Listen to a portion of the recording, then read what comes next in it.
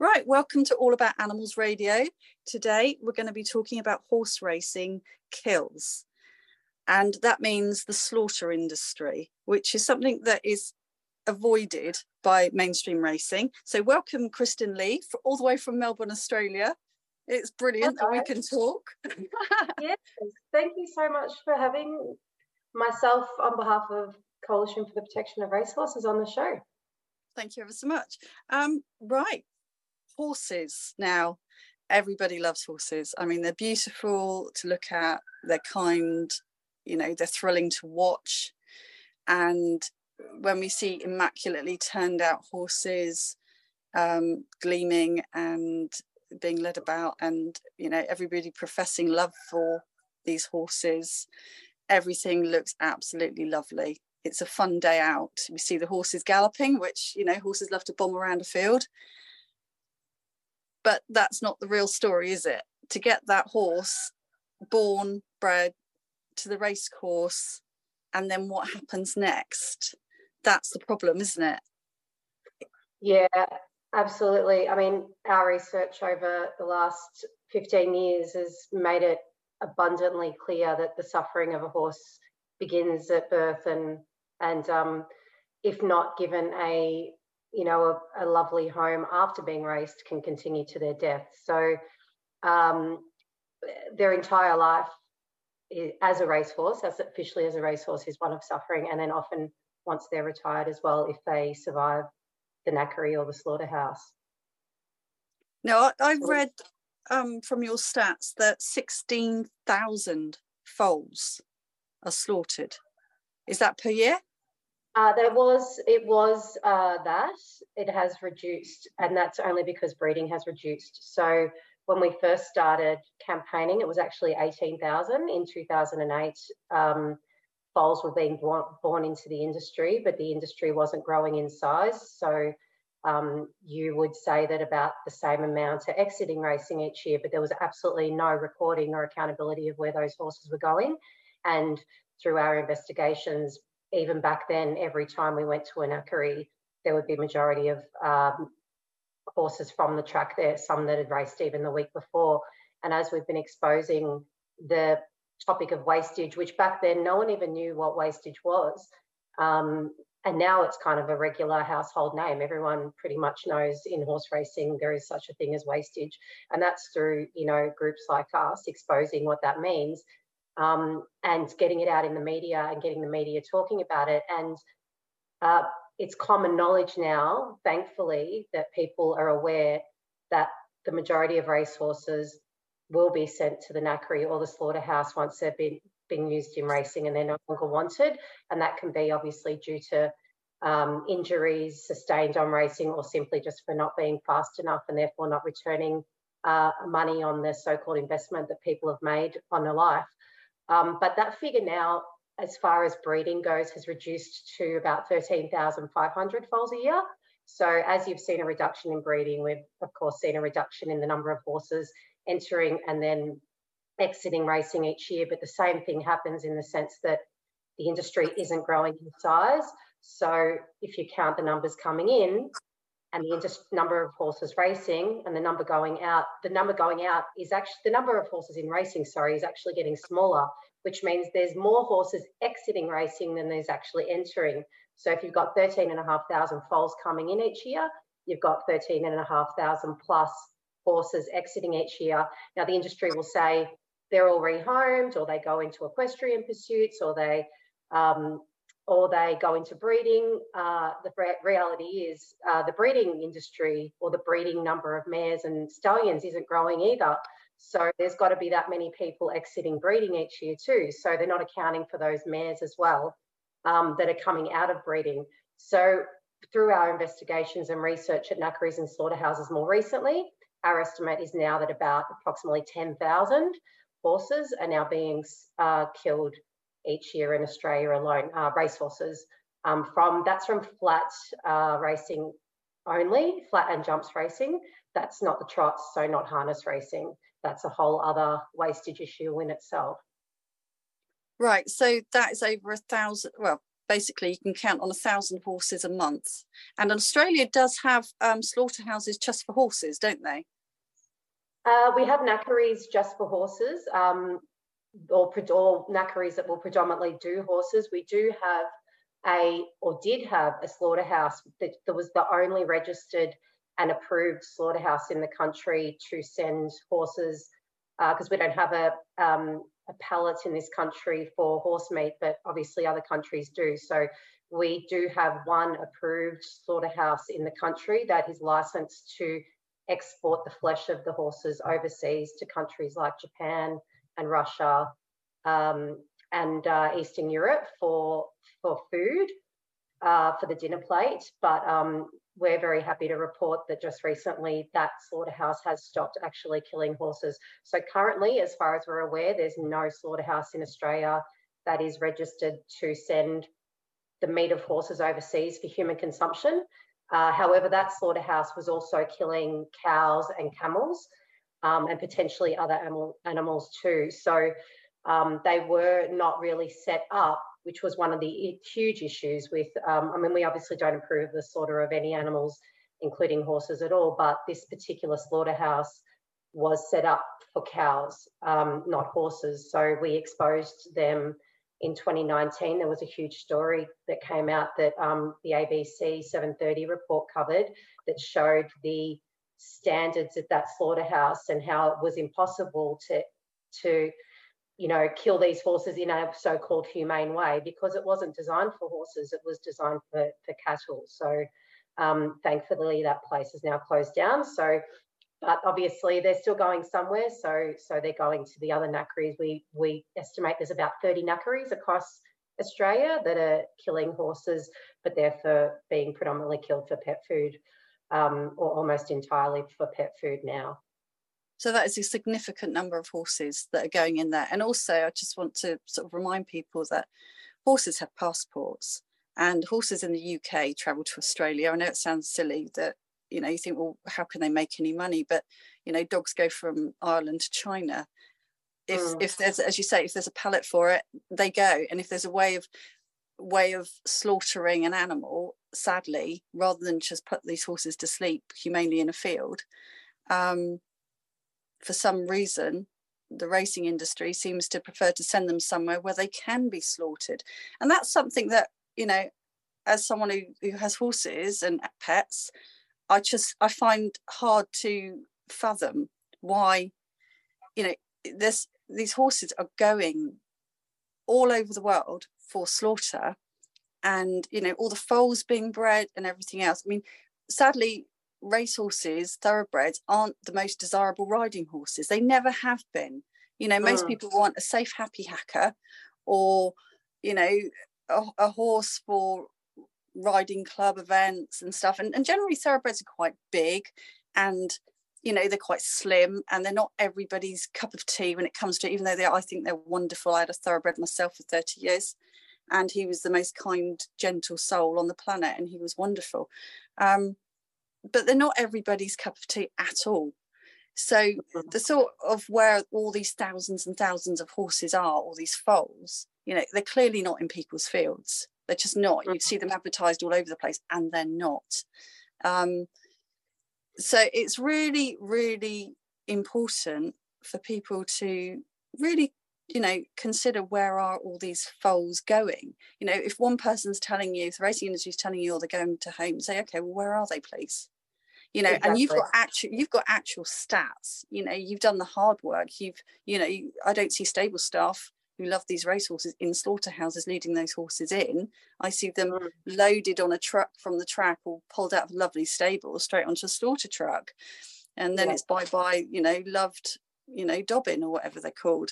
And that's the hard thing. And I know it's really easy when you go for a day at the races just to get, you have your drink and you have everything else, and you watch the horses, and it's all, it's almost you're running on adrenaline yourself at the racetrack, and that's what they try and do. But when you watch those horses' faces, especially, I love seeing the close-ups of the horses' faces when the racing posts and that all all the newspapers and the news, they show this horse being pushed over the line, and you look at their face and their eyes are bulging, their tongues are probably hanging out, They couldn't look more distressed if they tried. And you think they're 1, 2, 3 years old in racing, you know, for the flat, maybe 4. And they're both, then you know by all science that their spines are not properly developed until they're 6 years old.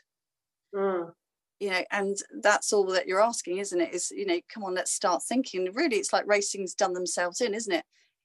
You raised a really interesting point on your website that until 40 years ago, horses were not considered for racing until at least 3 years old. You know, where did you kind of find that information? We've just done lots of research on lots of studies over the years that have documented this. And the interesting thing about, I mean, the ultimate reason why they've changed that from 3 years old, to 2 years old now is to get us a faster return on investment. It has nothing to do with anything else, but the industry, because there has been people, even in the industry, speaking up. I mean, you have one of our biggest trainers in the country who's in, you know, the Racing Hall of Fame, Gay Waterhouse, even state publicly that 2-year-old race horses here today, gone tomorrow. I mean, that's a statement she herself made. And, you know, they've brought, because of this sort of criticism, but it won't stop her doing it either, mind you, but because of this criticism that the industry has received, there was a study that came out in 2012 that tried to defend this practice, saying that if you get a horse exercising younger, they're going to develop a thicker bone mass and they're going to be more prepared for racing. But there was a lot of issues with that study that we have highlighted on our website as well, where we talk about the change from 3-year-old racing to 2-year-old racing at a minimum. And that is one that there's no transparency as to who funded the study whatsoever, which is always a big, you know, a big alarm bells, has big alarm bells ringing. But on top of that, the study doesn't talk about the intensity of the training and the racing. So it may well be good to get a horse moving about and exercising younger if you're going to try to prepare them for the racing industry as an older horse. But we're talking excessive, pushing them beyond their limits on the racetrack, beating them with a whip, with a jockey on their back, when, like you said, their spine isn't even fused properly until 6 years old, and they're being beaten. Their knees only fuse, my understanding is, at the age of about 2. So you've got these horses already in training at the age of 1, getting ready for and pushing them on track work and in training regimes to their absolute limits, so that by the age of 2, they can get them on the track and get them earning money. I mean, this is just absolutely ridiculous. I mean, 3 is even very, I mean, any age, as you know, we would say you shouldn't be doing that to a horse, but particularly when their bodies aren't skeletally mature until the age of 6, it's absolutely ridiculous. And that's what we believe also contributes to the wastage issue, the high wastage of horses, because they're injured. And like you said, you know, if you've got a lame horse, it's very dangerous to then retire them from racing and then put children on their backs and things like that, when they've got these injuries and they're suffering and they're going to throw people off their backs because they're in pain, you know, or they're tormented and therefore they're aggressive. All sorts of things can be happening with horses that are coming out of the industry, which is a whole other conversation with clear traceability and passports and information that we just don't have here in Australia at all. It's terrible. We don't even have a proper system that traces these horses, which we can go into too. But I mean, this study that everyone now in the industry themselves refers to is completely flawed. It's not a proper study on the impacts that are really happening from hard, excessive training, which is what these horses are going through. And we also found with that study, it actually, I've got a quote here from that study, which completely contradicts itself. It states, "It is critical to be aware that even though appropriate exercise has been shown to be necessary for optimal development, horses may be more easily injured during this time if the exercise is excessive." So they've kind of contradicted themselves in their own study. They've also stated there is also evidence that fractures occur more often in younger horses and continue to decrease in frequency as age increases. So again, they're contradicting themselves. And then just the final thing on that study is that they only they used a 10-year study of horses actually in racing. They didn't use any figures from the horses that don't make it to the track. So all those horses that are put into training and never make it to the racetrack due to injury or just not being suitable. So our estimates and the industry figures actually show themselves that approximately 1/3, it's actually even more than that, but we like to be conservative with figures. 1/3 of horses that are born into racing do not make it to the racetrack. None of those horses were included in this study. So the results in this study are flawed simply from that as well, because it's leaving out an entire portion of horses that may have been injured due to being raced or trained, as a 2-year-old, as 2 or younger. So the study is flawed completely in our view, and that's all over our website. If anyone ever wants to argue that point when it's raised with the industry, it's all there for people to look at. There's a lot of information on your website, and we'll come to that at the end. When they talk about that study, I would raise the point that naturally, and this has been seen by many great horse people over the years, and it's always a thing that it's lovely if you can, if you've got the right kind of horse. Now, not all horses want to be ridden, not all horses want to be with people. I've seen that from experience. There are those that do love a job, definitely, and they are very people orientated and far more domesticated. Now, one of my horses did come off a herd that they graze mountains, and it's well known that they've got all the herbs, they've got all the foliage. The boys are in one herd, the girls are in another herd, and they can roam, and to watch them is beautiful. They play, they make heart stop as they go up and down the mountains at speed. But the difference is it's on their terms. It's like watching children, your own children. As a parent, your heart stops when they climb a tree too high, or they run and jump, I don't know, off a bank, or anything like that. Now, we all encourage our children to do sports. We encourage play with our pets. If you've got a puppy, you follow the 10-minute rules, don't you, and all that kind of thing. And that is how we all build bone mass and everything else. And that is basically accepted science, and we know that. Now, if you've got a foal, I watched one here last night, funny enough, playing.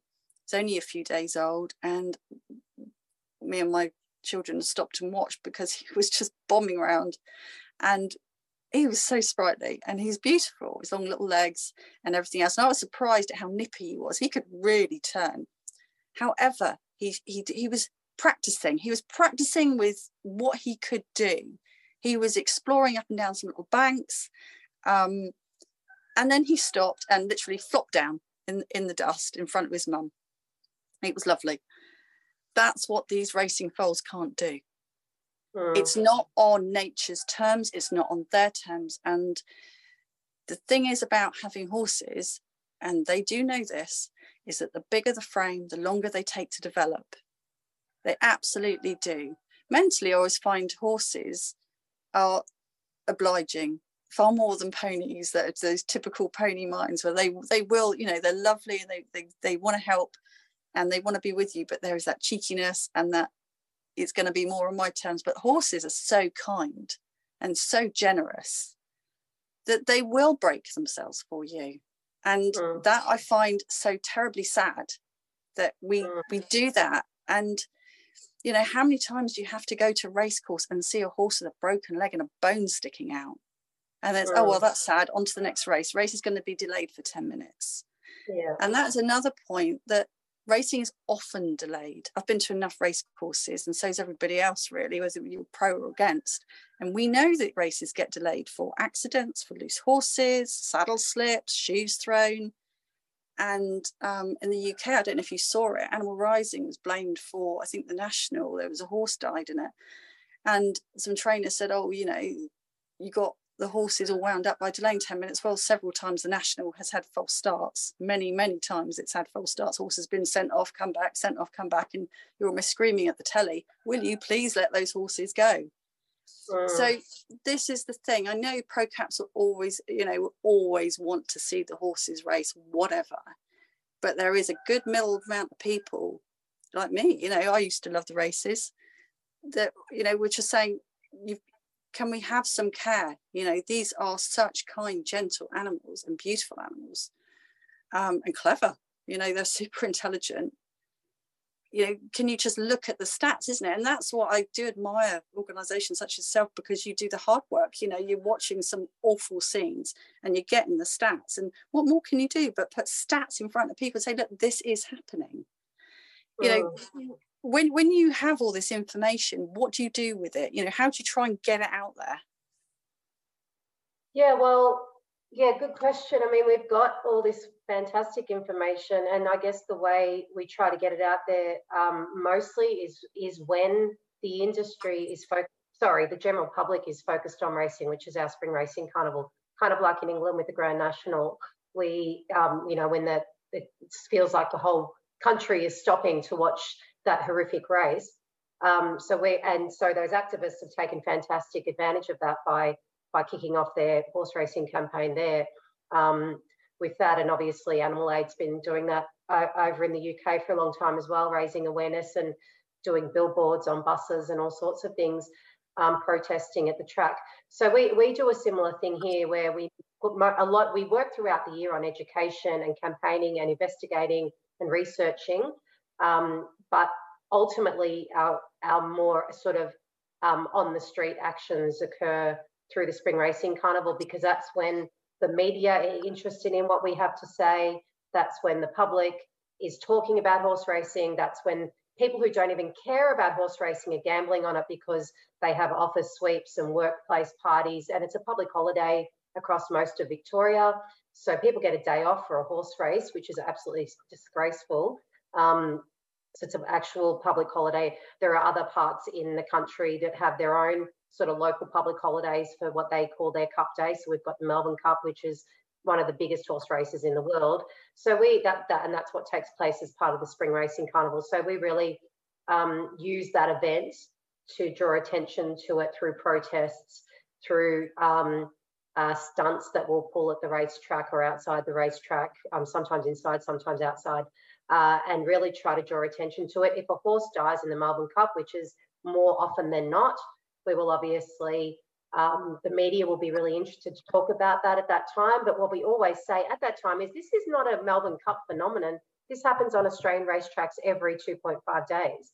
But you only want to talk about it during the Melbourne Cup because it's the only time of year that the media is talking in general, the mainstream media, not just the sports media, but the general entertainment pages, the fashion pages.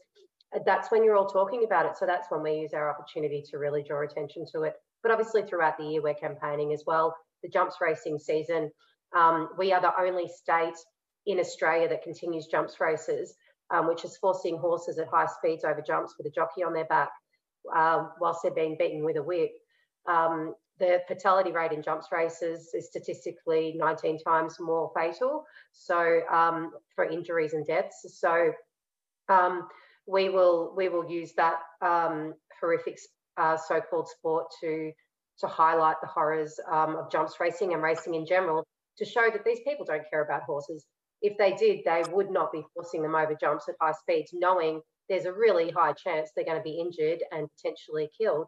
So we go pretty hard during the jump season, filming. We have people at the tracks showing these horses falling and being killed and these horrific injuries that they suffer.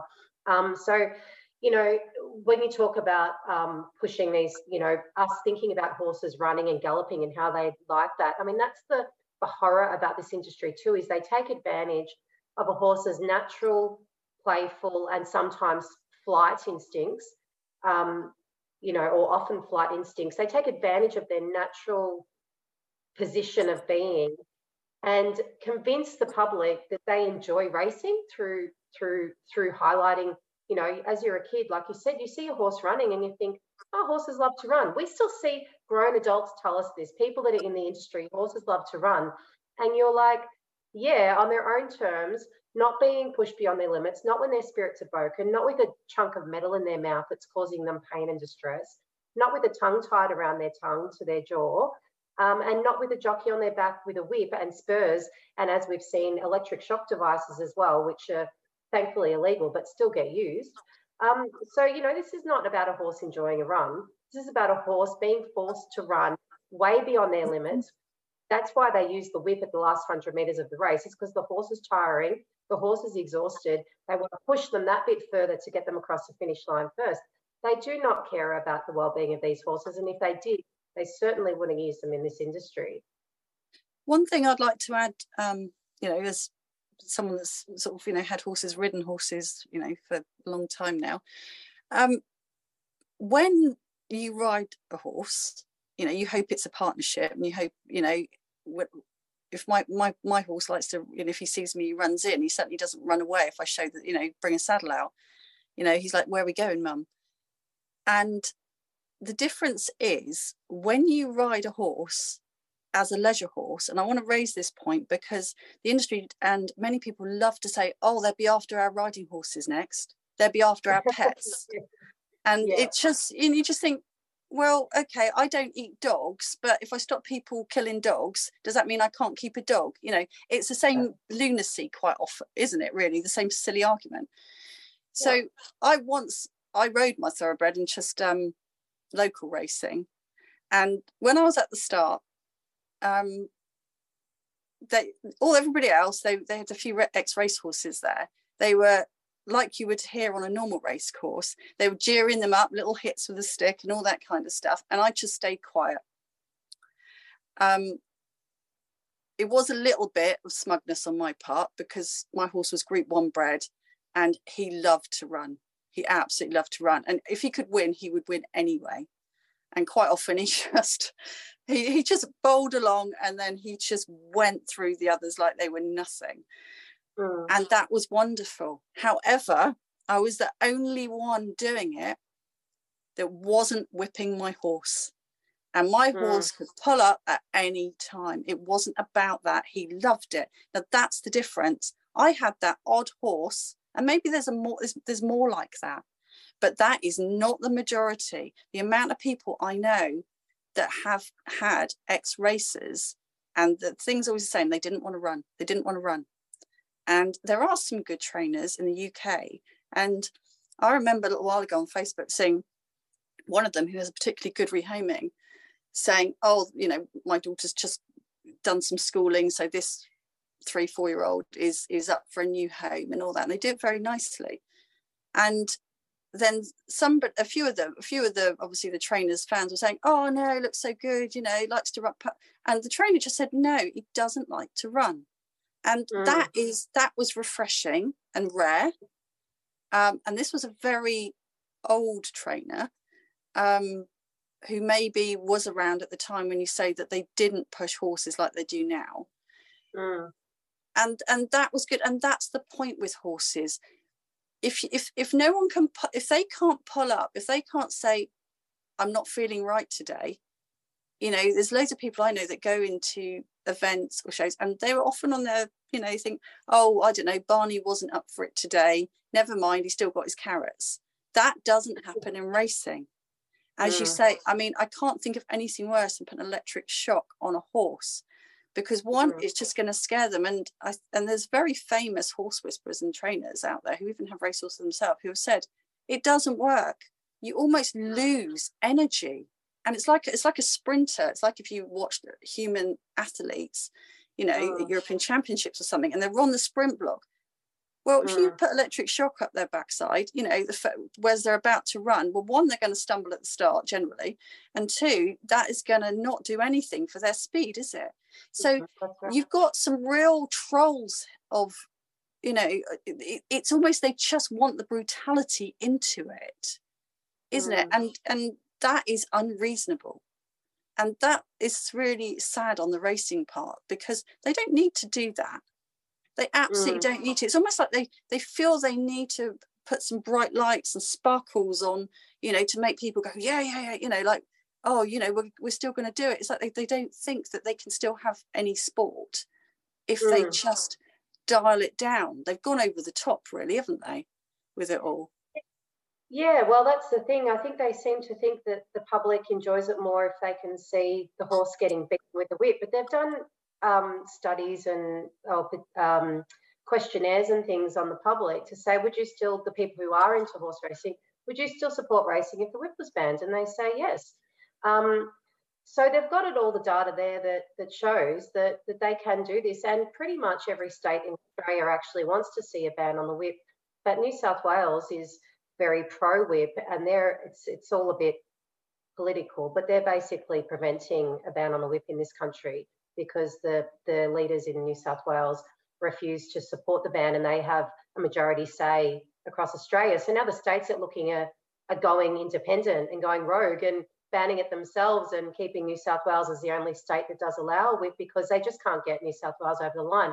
So the industry does actually want to make reform. And I know for a fact it's not because they care about the horses, and a lot of them won't even acknowledge that the whip hurts the horse or that pushes them beyond their limits. They're saying it's better for the sport, so-called sport, in the sense that the public are turning off racing because they cannot believe in 2023 we are still watching and cheering horses being beaten. And they might be able to save this industry into the future if they actually do get rid of the whip.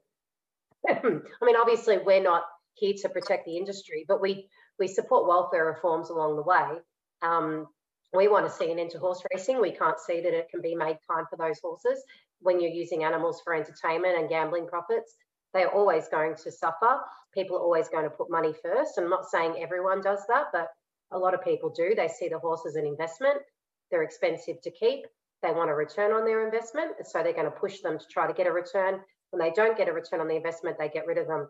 A lot of people might not even know where they're going, and they don't want to know. You've got syndicates are getting bigger and bigger. So you've got people, investing as little as $1,000 in a horse, and they've got 20 owners or 30 owners or all these people. There's no limits. So any Tom, Dick or Harry can now be an owner of a racehorse and afford to be if they're reasonably, well off. You don't have to be rich.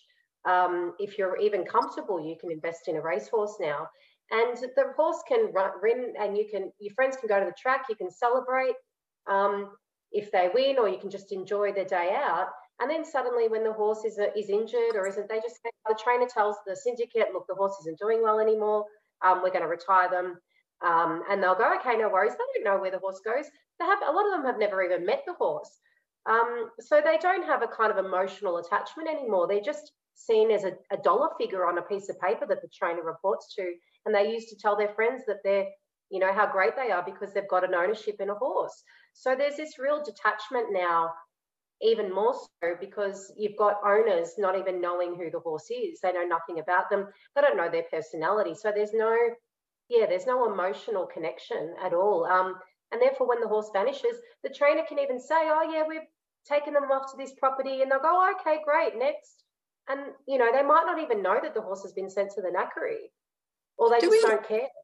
Do we know how many racehorses are bred each year in Australia? 13,500 for the flats and jumps. And then there's also the trots too, which is a lesser number, but we focus on the flat and the jumps, and that's 13,500. Sorry, if I go back to the foals, I thought 13,000 foals were slaughtered per year. I mean, the whole breeding. That's how many are bred. Right. So we estimate about 10,000 of those approximately are slaughtered. Okay. Yeah. So they really do use a small proportion of them, don't they? Yeah, absolutely. Yeah, because our 2-year investigation into the Merrimer slaughterhouse alone found that 4,000 thoroughbreds and 1,000 standardbreds are being killed at that one slaughterhouse alone each year. That's now the one that's just closed down. So that's just say 4,000. So 4,000 at one slaughterhouse alone, and that's in Queensland. So there's another 30 knackeries across the country that always have racehorses at them. So our estimates are approximately 10,000. It's impossible to know exactly, but the industry, the problem is as well, is the industry will send a form as soon as a horse is retired. Now that you've got 7 days now, because of our work exposing them, they're trying to crack down. You've got 7 days now to inform the industry that you've so-called retired your horse, or that they've passed on, or whatever might have happened to them. There's a tick box, and you can basically, they ask you, where's that horse gone or what's happened to them? They've actually removed the option from that form since we've started exposing them of abattoir or slaughterhouse. They've taken it off. So even if you wanted to tell them that's what's happened to the horse, you actually can't. It's not even statistically available as an option. So they've got things like equestrian pursuit, rehomed. They have the owner or trainer has to put the address of where that horse has been rehomed to. So what the industry does now is they pull all these stats off those forms. They say this percentage has been gone to this equestrian pursuit.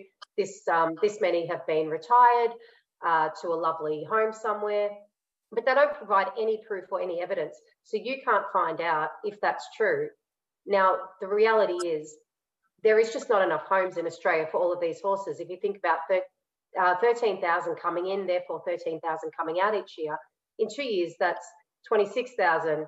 In 3 years, that's 39,000. Where are all these horses going? I mean, it's absolutely ludicrous to think that we can provide homes for all these horses when you think about that every single year happening. So basically, they say they audit these forms and they do random checks. We totally question that because they never provide evidence to those audits. And they are trying to claim, as they were back then before all of our investigations, that less than 1% go to slaughter. That's still too many, of course, but it's an absolute fabrication, and it's based on a form that doesn't allow you to tell the truth, even if you wanted to. That's shocking. That is really shocking. Yeah. You know, and then they got the nerve to say how much they love the horses. I mean, that is just diabolical, isn't it? I'm astounded, really, that so many people still have this dream of working with racehorses and how, you know, loving them into the stables and out, because it's not a loving industry, is it? You know, quite often when I see on the racehorse rehoming page, it's I looked after such and such when they were racing at whatever yard, and you know, it's nice to see them there, or you know, if one or two have been saved. But I don't say it because, you know, there's no point starting an argument on that front, but I do say, well, did you not think while you were loving that horse for 5 minutes that, you know, there is probably less than a 90% chance than a 10% chance of that horse actually living a life and having a home? Because of the stats don't lie, do they? Facts don't lie.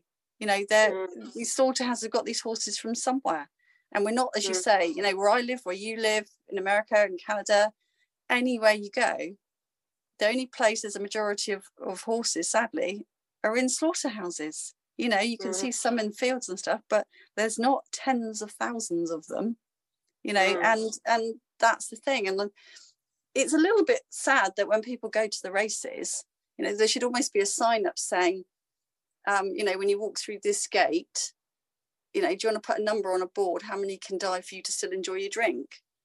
You know, you know, why, you know, but here you go. You can bet on the football, the rugby, the athletics, the, I don't know, swimming or any other sport, which is voluntary. And that's a little bit odd about betting, isn't it? Because if you watch a football match, you know, both teams want to win, don't they? You know, the players are going for it, their bonuses, everything depends upon their goals and, you know, their win bonuses or whatever else. You know, they're going for it. They've put themselves in tip-top condition as best they can. And, you know, you can bet on some footballer. You can tell I know nothing about football, can't you? But, you know, kicking a ball in the right net at the right time, you know, and you get better odds, all that kind of thing. If you've got all that going on, why do you want to risk a horse's life? Yeah. And exactly. And maybe it is just that the light bulb hasn't gone off yet. That, you know, no one's trying to stop you having a gamble or having a day out. You know, you go and support the people, you know, doing their stuff. Yeah, I suppose. And maybe it is still the generation, like I was, that we got taken by our parents. It's still considered a day out. You know, kids can run about and you can have a drink in a nice setting. The race course looks nice, like a golf course. You know, it's just breaking that cycle, isn't it? That almost hereditary cycle of, you know, doing other stuff now. But if you want to gamble, you know, not that it's a great idea, you know, to waste your money on that, but if you're spending £1 or £2 on a day out, you know, go to the football, go to the rugby, you know, support real sports that help kids and help everything, really, that people enjoy. You know, there's no victims. Well, that's what a big focus of our, when I said we do a lot of our focus on the Spring Racing Carnival, we run the Nut to the Cup campaign, which hopefully you've heard of, which is basically encouraging people that you can have a really good time without going to the races. So highlighting that the racing industry uses fashion, drinks, socialising, people meeting each other, you know, all this kind of thing. They associate that, they market that for horse racing because they know the younger generations particularly are going to turn away from this, and they are starting to turn away from this. And, you know, various questionnaires are showing that now as well that go around, that people just want to say up to the cup now. So they're trying their hardest to keep them in, to keep them going, to show that it's, you know, that it's this amazing fun day out, get dressed up. And that's why they have all these sideshows. They've even got like rides for the kids now to get parents to bring their kids to indoctrinate them into thinking that this is okay and that it's fun and it's normal when it's not. So Up to the Cup is really about showing, no, you can have a great time without engaging in animal abuse. You can still get together, you can still have drinks, you can still dress up. We have human races at our Up to the Cup party each year where humans do all different sorts of fun races. We have dress ups, all sorts of things. We get, instead of people having an office sweep, corporates are actually calling us now and saying, what do we do? It's really awkward because it's, you know, it's social, there's no social license in horse racing anymore. Some of the people in our office still want to have a sweep. A lot of people are upset if we do. What should we do? And they ask us advice. So there's this real, you know, change in workplace requirements to sort of be more inclusive of everyone and not bullying anyone into doing anything they don't want to do. So a lot of people are having Up to the Cup at the workplace, and we give them, you know, tools on how to do that. We can send them posters. We send them cruelty-free recipes to, you know, to have on the day, and human games that they can play instead. So there's a real shift happening, and the racing industry can see it, and they're throwing everything at getting the younger generation to the track. And sadly, getting them into problem gambling. I mean, they're pushing gambling every time it's in Spring Carnival here. It's the amount of complaints we get. It's not us running them, but people saying, oh my God, have you seen how many gambling ads have been on the TV and on the radio and all over the city on billboards, because they're just pushing gambling on everyone, and that includes young people, vulnerable people. I mean, it's not healthy in any which way you look at it. It's a terrible industry for the horses and for humans. There's an amazing amount of workplace harassment that goes on in racing that's finally getting spoken about as well, from stable hands and the people that are lower down in the work chain in the racing industry that work ridiculous hours for shocking pay, you know, from all hours of the morning till night. They've got night races now, so even, you know, it's just exhausting people and burning them out. So the conditions for everyone are bad. So I think that will only lead to more people speaking up, which is what we're seeing people in the industry feeling really jaded and starting to come forward more, which is fantastic. And we encourage more of that because we need insiders to speak up, to learn about what's going on. There's only so much we can do from the outside. So very much encourage that. And need to break through that messaging that this is a sport. I mean, it's an industry. It's an exploitative industry that the horses do not choose for themselves. Can I sort of raise one point as well, that in this heat, you know, obviously, you know, we're really weak here, you know, 30 degrees and we're all, you know, panicking and, you know, freezing our hot water bottles. But I wouldn't take my horse out in 30-degree heat. I wouldn't. And I remember watching a program on Australian racing on one of the big studs, and they were up at 4 o'clock in the morning to exercise their horses, and they had this machine thing that you could tie your horses to, and off they went. But the races are not at 4 o'clock in the morning. You know, you're asking young horses, athletes, to run in extreme conditions.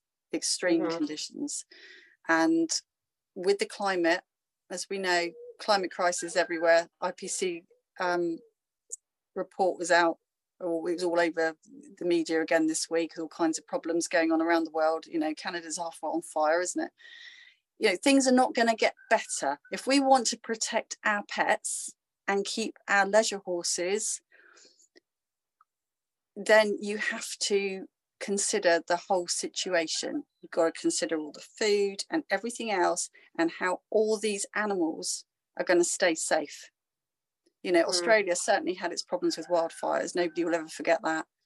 You've got to think, if you've got 10,000 horses in one industry, or 13,000, it's like having a farm, isn't it, with 10,000 cows. You've got to be able to move them, and you've got to be able to keep them safe, and you've got to be able to feed them. The numbers globally on animals are too big, for wildlife, which is what we need to keep the world happy, healthy and happy anyway. All this overbreeding has a knock-on effect. So my appeal to these industries would think, you've had your day. Can you stop being so selfish, dial it down, and also this cost of living crisis, as you say, with so many, problems with drugs, addiction, homelessness, all the racing subsidies. I mean, how anybody can even, have a reason to give subsidies to an industry when there are so many people in need right now. There's a whole load of social issues now, and maybe for the first time with perhaps people happily talking about animal issues. I think more so now that the dots are joining. People are realizing that what's important. And I don't know where you are, but here we see probably more people out on bicycles now than I've ever seen before, since COVID, I suppose. But more people, their holidays are hiking with the kids and, wanting outside space. There is a change in what people are already doing. And it is maybe the cost of living crisis, although it doesn't mean camping's particularly cheap sometimes, depending where you go. But it's about days out. And when I took my kids to the races once, there was a bouncy castle, face painting, puppet show. I'm not sure that I actually saw a horse that day. And all I remember is being in a face painting queue for about half an hour. And then the same with the bouncy castles and everything else. And I've always said this, when you've got kids, all you want to do is take them out, make them smile. You need a park. You don't even need the animals. You need the park. They want to run, they want to play, they want to be noisy. Face painting, happy days. Bouncy castle, happy days. And those splash park things, happy days. And if you can do it nice and cheaply for parents, it really helps. It helps big time parents. If you've got a cafe with reasonably priced coffee, then it's a winner. And for councils and governments, to throw millions and millions and millions down these old routes, it's not today's world. It's just not. And again, people with leisure horses and pets, please don't use that argument, it's going to affect us, because it's not. It's not. It's like I said, the dog in the slaughterhouse, or the dog is your pet. You stop the dog slaughterhouses, you're not stopping the dog pets. And it is exactly the same with horses. Yeah, absolutely. I mean, like you said, the horses love that connection with people, and can be treated really well. They're not an object for profits. That's where the problem comes in. I mean, obviously, all animals can be abused unfortunately by people, because some people are unwell and some people abuse animals. But when you're talking about an industry that is set up around abuse of animals, and it's endorsed, that's the difference. That's the nail on the head. That's the difference. It's set up for the horse to fail. Pets aren't set up for the majority to fail. That's right. And like you said, with kids enjoying the industry, taking advantage of people wanting connection in the day out, and we can, and they do that. And if kids want to connect with animals, they can go. Most cities in the world, I would imagine, and definitely all over Australia and the UK, would have sanctuaries and rescues where you can go and you can interact with animals if you don't have the pleasure of having animals living with you, so that you can still go and do that. Like you said, the kids didn't even see horses at the racetrack. I went to the races once before I was working against racing. I've been plenty of times since then, but as a supporter, I went once when I was 18 or 19. I didn't see a horse either. It was so packed, and we were just there to hang out and have drinks and bought into that whole rubbish, and it was boring and I hated it and I never went back. But yeah, I didn't see a horse the whole day. It's ridiculous. So that's what I mean. They really use the social and the fashion to bring these people in. And And there's so many other things we can do to have fun, which is, what the Nut to the Cup campaign is about. And when you talk about the heat and the stress, every time you read a steward's report throughout the Australian summer, you'll see horses pulling up with heat stress. Always, it's common. You see them heaving when they come off the track. I mean, they're heaving in the winter. In the summer, it's just horrendous, the amount of horses that suffer heat stress, and the amount of horses and that heat stress is a really scary thing. It's not just, oh, I feel hot. It can kill a horse. It's very, very scary. And on top of that, they're traveling from track to track, from trainer to track in floats. They're gone a whole day. They don't get to drink as they need and graze as they need. So there's all these other issues associated, obviously, with horse racing, which we would never have time to cover completely. But if you talk about, horses being dehydrated, they need to drink a lot of water, as you would know as a horse carer yourself. They don't have access to water a lot of the day because they're being floated to and from everywhere, which is stressful as well. In the Australian summer, is just outrageous. And then they're forced to gallop at high speeds under stressful situations. So you have a lot of horses suffering dehydration before they've even hit the track for the race day. And then they've got to travel all the way back home to the stable, which can be hours on end, really long tracks. I mean, you've got country tracks. Sometimes they're traveling 6 hours to a racetrack. I mean, even longer sometimes to do a race and then home again. I mean, it's just absurd. And we've got, we don't even have any regulations on when a temperature a race needs to be called off. It can be over 40 degrees and horses will still be racing. So, and then you've got hard tracks as well because the tracks are dry, which leads to horrific injuries as well because the horses, the tracks can be so hard. At Ascot last year in Perth, we had, I can't remember the exact figure now, but we had a number of fatalities within a few weeks at one track alone. And it's, a lot of that, in our view, was due to that track surface just being so hard because it's so hot. Sorry, do they not cover the tracks and water them? No, they often are just racing on really hard, dry tracks. So I'm not sure how often they are. I'm not sure how often they are watering them, but we know for a fact that Ascot, from people that we know in Perth, were saying it's a real it's a hard. They report on the track, the condition of the track, and it was really hard surface, like ridiculously hard. And we wrote to the Minister for Racing. They didn't care. We tried to get the track shut down. They didn't care, and horses just kept dying. And this is the other thing. It's because, like you said, they keep supporting this industry. Last year in Australia alone, we as Australians waged $30 billion on horse racing. Oh my God, that's a lot. 30 billion. That's a lot of money. So the government is backing it because of the wagering turnover. It's got nothing. It's just money talks and gambling talks, unfortunately, and that's why our government is in the pocket of the industry, because of the gambling turnover and the profits that the government gets from it. So it's a big, big, big David and Goliath battle, but you've just got to believe in the goodness of people, and the more you educate, the more they'll turn away from it. And like you said, there's alternatives. If you want to gamble, we don't want to promote gambling, but if you want to gamble on something where the participants are willing. Exactly. I think it's been lovely to talk to you. It's been absolutely lovely to talk to you. We've covered a lot. We're both obviously passionate about horses. We are, and so much more. Like that we, confinement and the horses are just. People think they have these wonderful lives, but they're kept in a box all day, 23 hours a day. A horse is kept in a box, and they're let out to go for a gallop, and then they're put back in. It's absolutely miserable for those horses. It is. I assure people that no horse wants to be in a cage, and it is nothing more than a cage. It's absolutely the most. Everything about it is unnatural. It's an unnatural way to eat, a natural way to drink, a natural way to move. Mm-hmm. They're in the muck. Yes, they get cleaned out, but naturally, a horse would move away from where it is to where they poop to graze, and everything else. The whole thing is just, it doesn't work for the horse.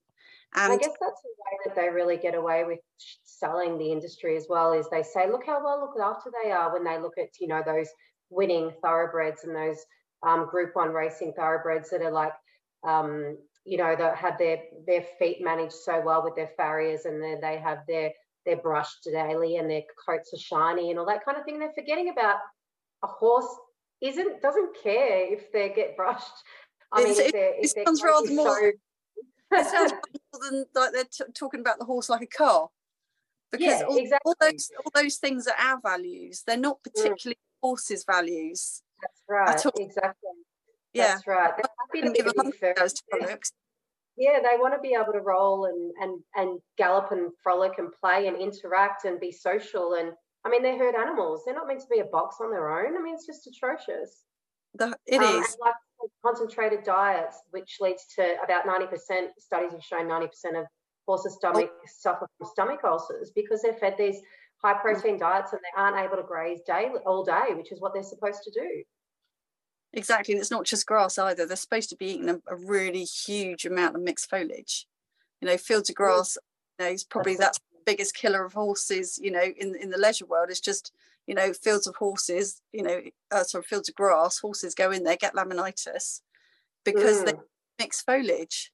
Yeah, you know, the vets are all saying that, you know, that's why most of us have track systems these days where we, you know, and it's huge efforts. I mean, leisure horse owners would literally give their last penny to, you know, for their horse to have a massage or, you know, live to 30 and, you know, have the right rugs and have the right everything.